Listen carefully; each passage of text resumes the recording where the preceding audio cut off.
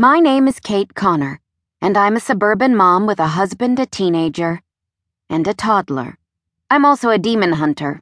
And no, I don't mean that metaphorically. I really do hunt demons from hell, although I thankfully don't have to go to hell to do that.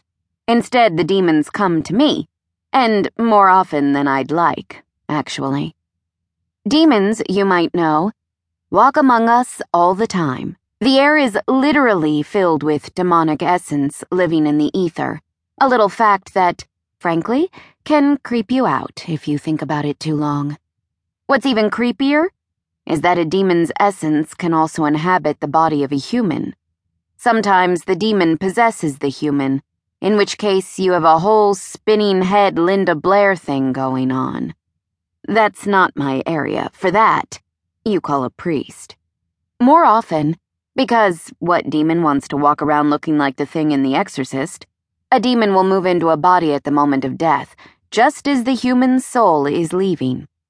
You've heard of those situations where someone is thought to be dead, a fall, a drowning, but then the victim is miraculously brought back to life? Most of the time, that's no miracle.